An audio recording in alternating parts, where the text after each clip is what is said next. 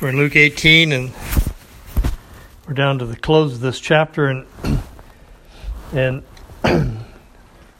Jesus heals a blind man, and we'll read from verse 18, chapter 18, verse 35, down through the close of the chapter. And it came to pass that as he was come nigh unto Jericho, a certain blind man sat by the wayside begging, and hearing the multitude pass by, he asked what it meant. And they told him that Jesus of Nazareth passeth by. And he cried, saying, Jesus, thou son of David, have mercy on me. And they which went before rebuked him that he should hold his peace. But he cried so much the more, Thou son of David, have mercy on me. And Jesus stood and commanded him to be brought unto him. And when he was come near, he asked him, saying, What wilt thou that I should do unto thee? And he said, Lord, that I may receive my sight. And Jesus said unto him, Receive thy sight, thy faith hath saved thee. And immediately he received his sight and followed him, glorifying God. And all the people, when they saw it, gave praise unto God.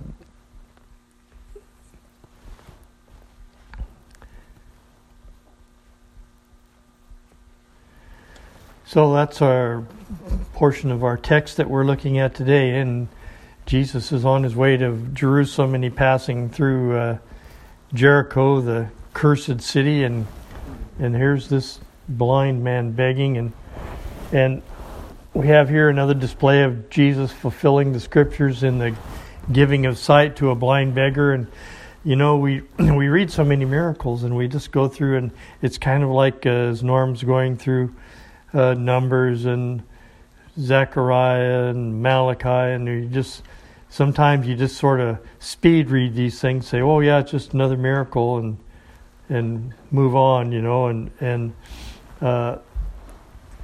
we can view it like that, or as just another miracle, or we can, as we kind of learned in one of our previous lessons called Launch into the Deep, where Jesus told the disciples to throw their net over the side and launch into the deep and get ready for a big haul. And we discovered that meant more than just throw your physical net in the deep water. It had a great spiritual meaning that the things of Christ are more deep, more expansive than we can ever imagine, and that's what we find in this text too, as we kind of delve into it and we start looking at the meanings of some of the words that were very interesting, and how in our modern parlance they just kind of lose some of the meaning, they lose some of the context and what's trying to be conveyed here from the Lord.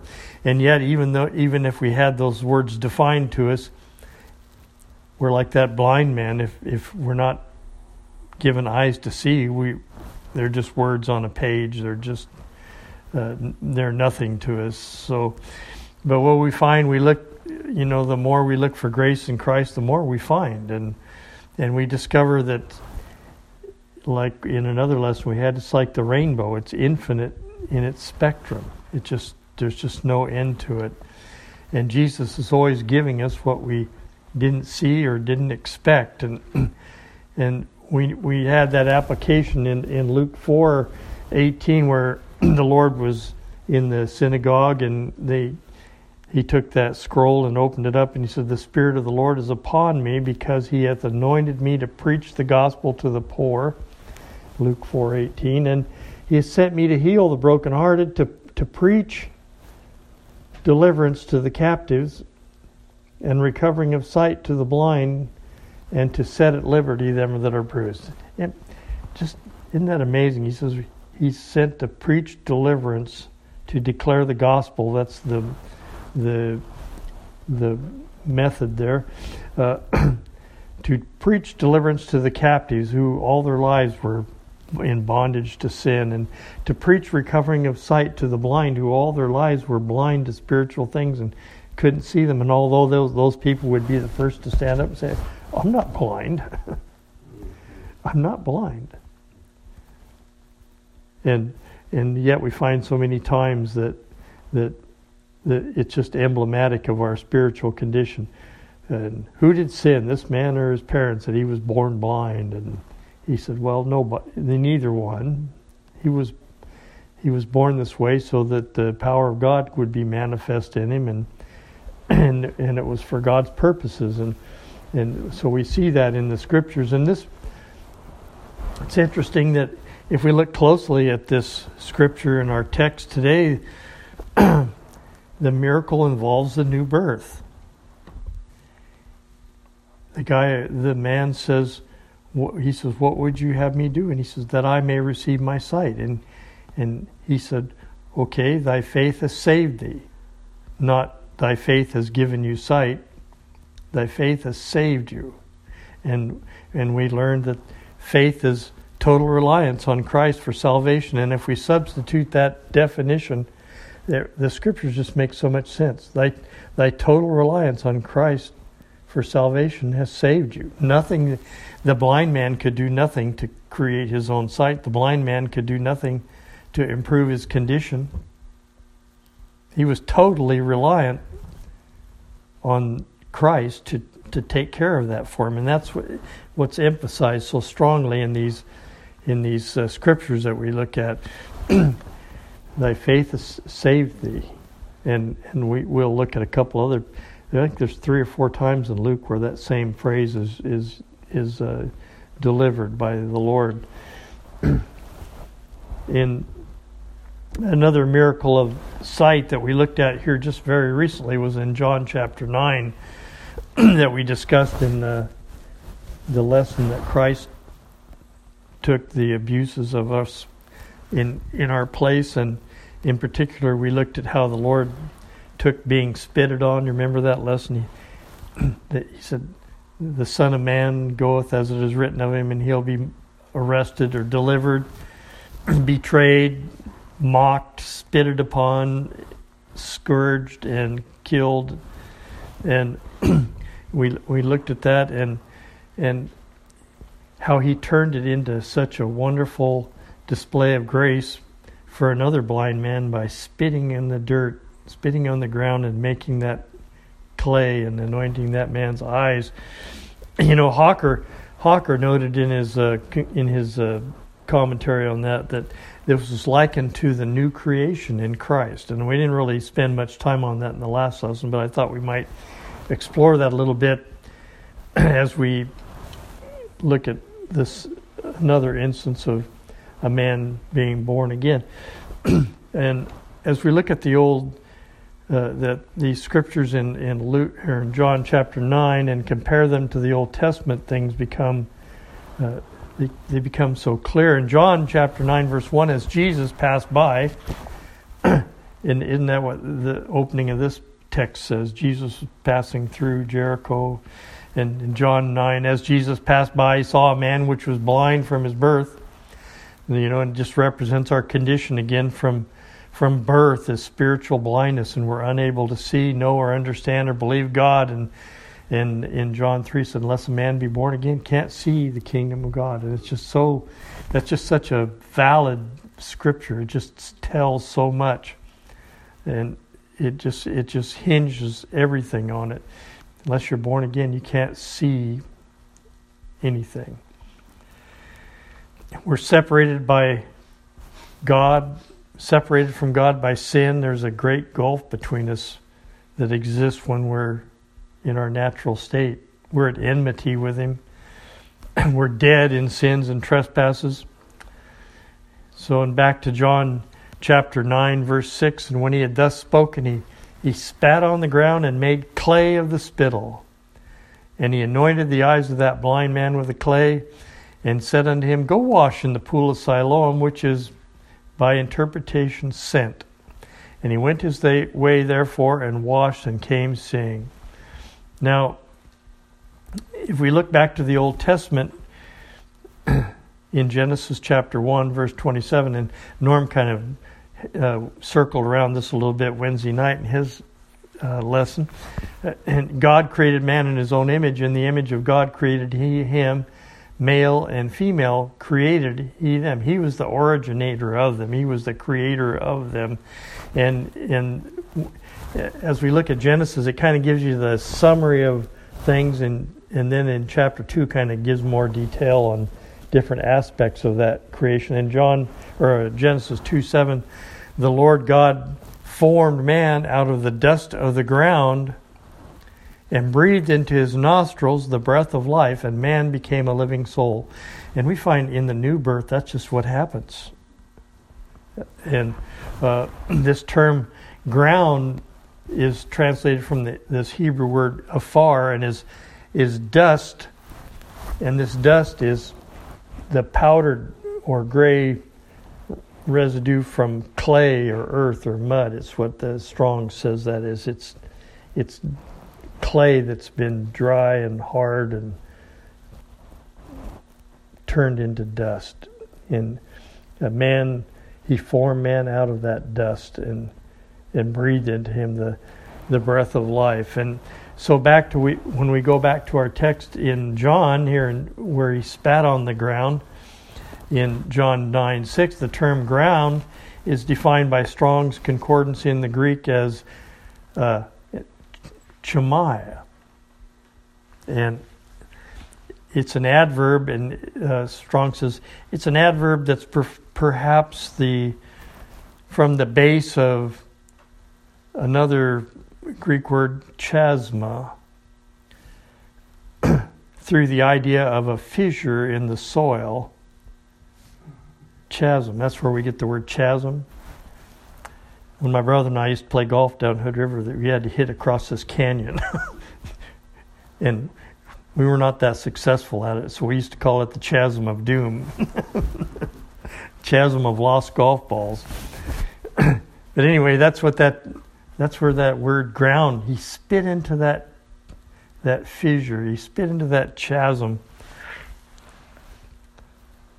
And that's the same word that we find, that's the same word that's translated ground here in John chapter 9 verse 6. It's the same word that we find in Luke 16:26, where he said, besides us, all this, between you and us, there's a great gulf, a great chasm, fixed, so that they which would pass from hence to you cannot, and neither can they pass to us that would come from thence.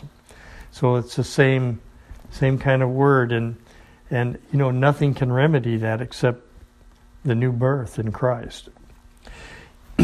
It says in 2 Corinthians 5:17, if any man be in Christ, he's a new creature, or creation is actually what that word is. New creature is defined as an original formation.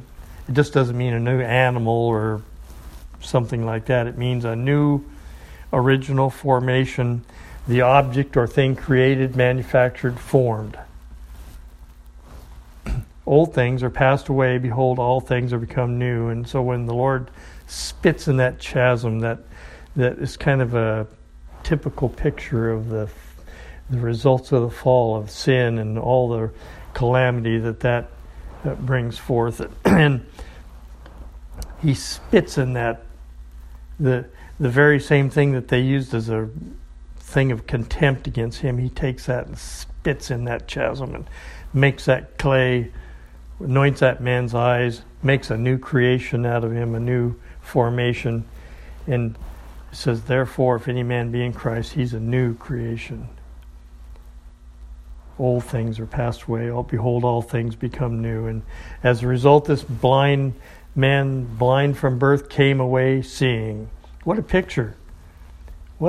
And you just dig into things just a little bit, and below the surface, and we find that there's always something more. The Lord delivers so much more than what we see on the surface. It's just unfathomable. I think somebody the other day was just saying,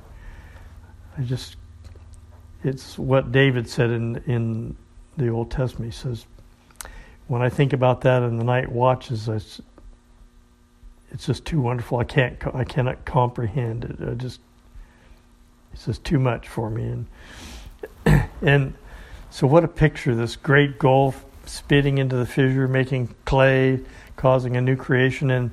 And in our text today in Luke 18:35, the Lord completes this mighty work with just a word.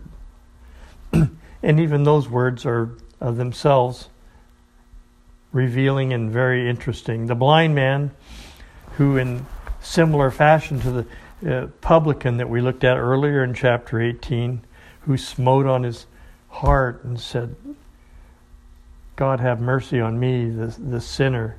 He said he couldn't even raise so much as his eyes up to heaven. He was under that work of the Holy Spirit, and he cried out for mercy. O Son of David, have mercy on me, the sinner. Verse 40 tells us that the Lord God Almighty commanded him to be brought to him. And we just see so many pictures of that in the Old Testament, like David causing Mephibosheth to be brought to him, and those images of Christ causing his people to come to him. Blessed in Psalms, it says, blessed is the man whom thou choosest and causes to approach unto thee. He commanded him to be brought unto him.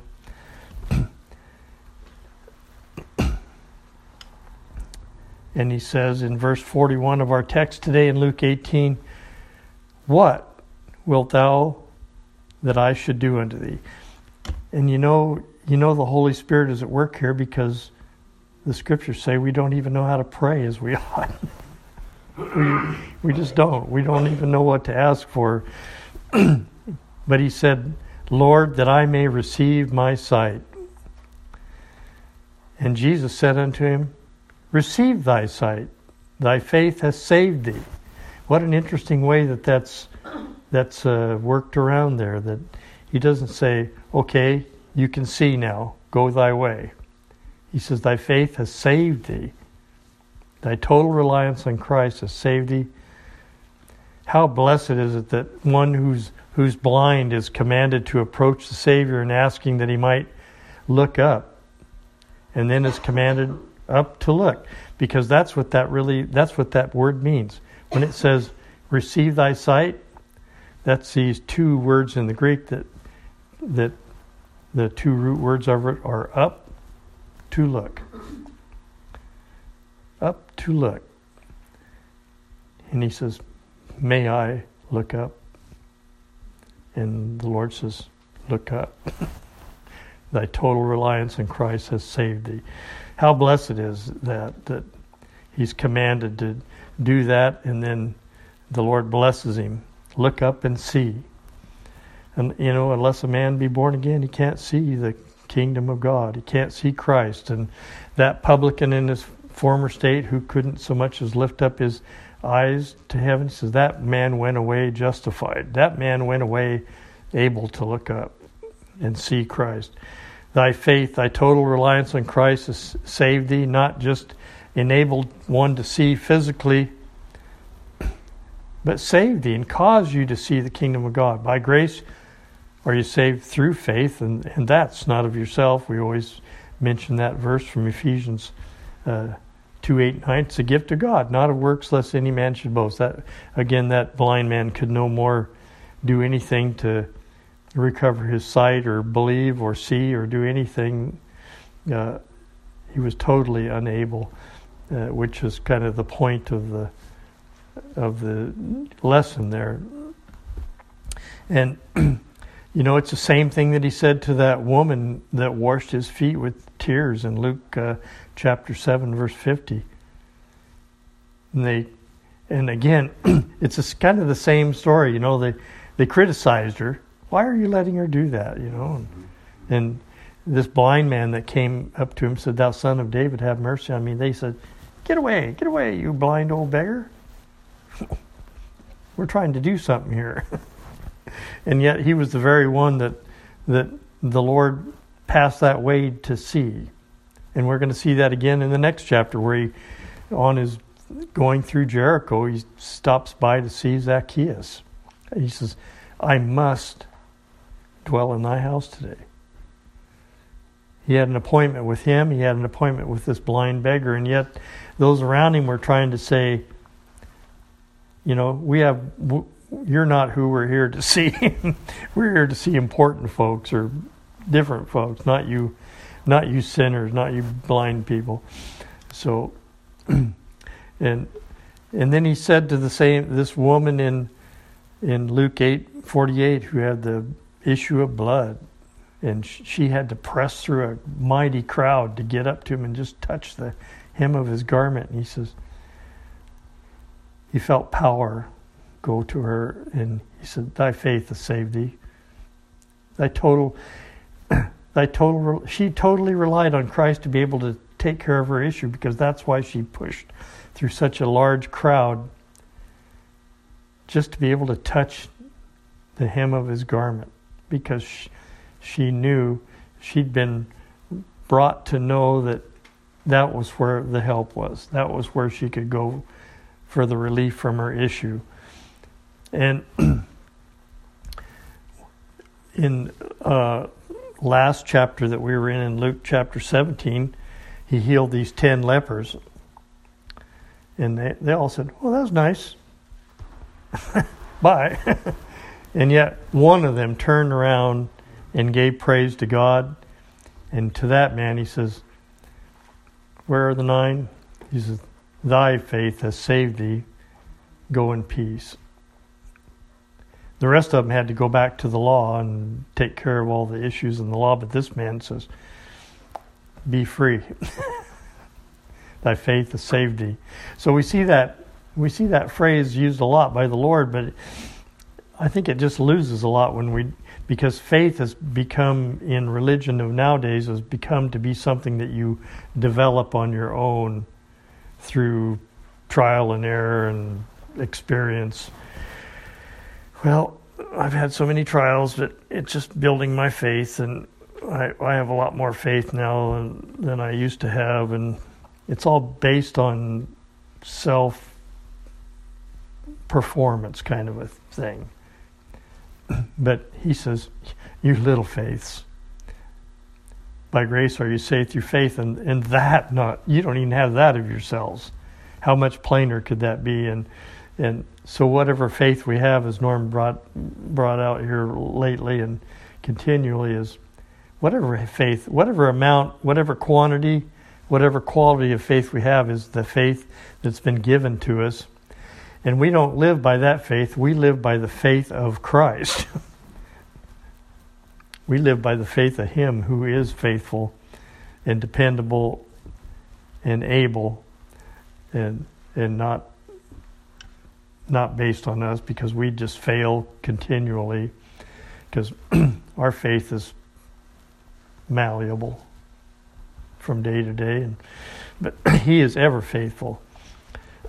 So we see this, thy faith has saved thee, not just giving you sight physically, but giving you spiritual sight, whereby you can look at me truly as you did and say, "Thou Son of David, have mercy on me," and expect Him to have mercy. And and he said, "Thy faith has saved thee." So in our closing verse, in verse 43, it says, "Immediately he received his sight and followed him, glorifying God." He was giving, from the second that happened, he was giving God the praise. He was actually doing it before, because he called him, "Thou Son of David, have mercy on me. Be compassionate to me, have mercy on me." And he gave God the glory, not himself, saying, "Well, if I hadn't got up early this morning and caned my way over to the gate by Jericho and found myself a likely spot to sit there where everybody's going to pass by, I would never have seen him. And if I hadn't asked those guys what was all the ruckus about, they wouldn't have told me that Jesus of Nazareth was going by." And so I got up and I went to him and said, "Blah, blah, blah." You just see all that. He gave glory to God. God put me in the way. And isn't that what he does with us? He puts us in the way where we will intersect with the gospel of the Lord, with the gospel of Christ. He puts us in the way on purpose, connects us, and then He makes it effectual in a way that we could never expect or comprehend. And so he glorified God, and all the people, when they saw it, gave praise to God because they saw a mighty work. And they said, who can do this except God be with him? Who can do that? Has anybody ever given sight? That's what they said to that guy in John. Has anybody ever given sight to one that's been blind from birth? And they said, nope. But again, you have those two factors in John. You had the people that said, well, we need to get rid of him before he does anything else. And the people that said, what a miracle of grace. And it's so important for us to realize that it's God that does all this. And Norm brought this scripture out from Deuteronomy here a few weeks ago, and here we've had the opposite of this applied here in this text in Luke 18, where the Lord gave him certain things, but in Deuteronomy, when he's talking about those children in the wilderness, he said in Deuteronomy 29:4, it says, "Yet the Lord hath not given you a heart to perceive, eyes to see, and ears to hear." He didn't give you any of those things. And what was the result? They died in unbelief in the wilderness. They died in unbelief. They could not cure themselves. They couldn't give themselves eyes to see the very Lord that was brought them out of Egypt, the very Lord that appeared to them by fire and by cloud and fed them, that caused their clothes not to wear out in 40 years, that supplied their water, their every need. They couldn't see him because he didn't give them a heart to see. He didn't give them a heart to perceive. He didn't give them an understanding, ears to hear unto this day.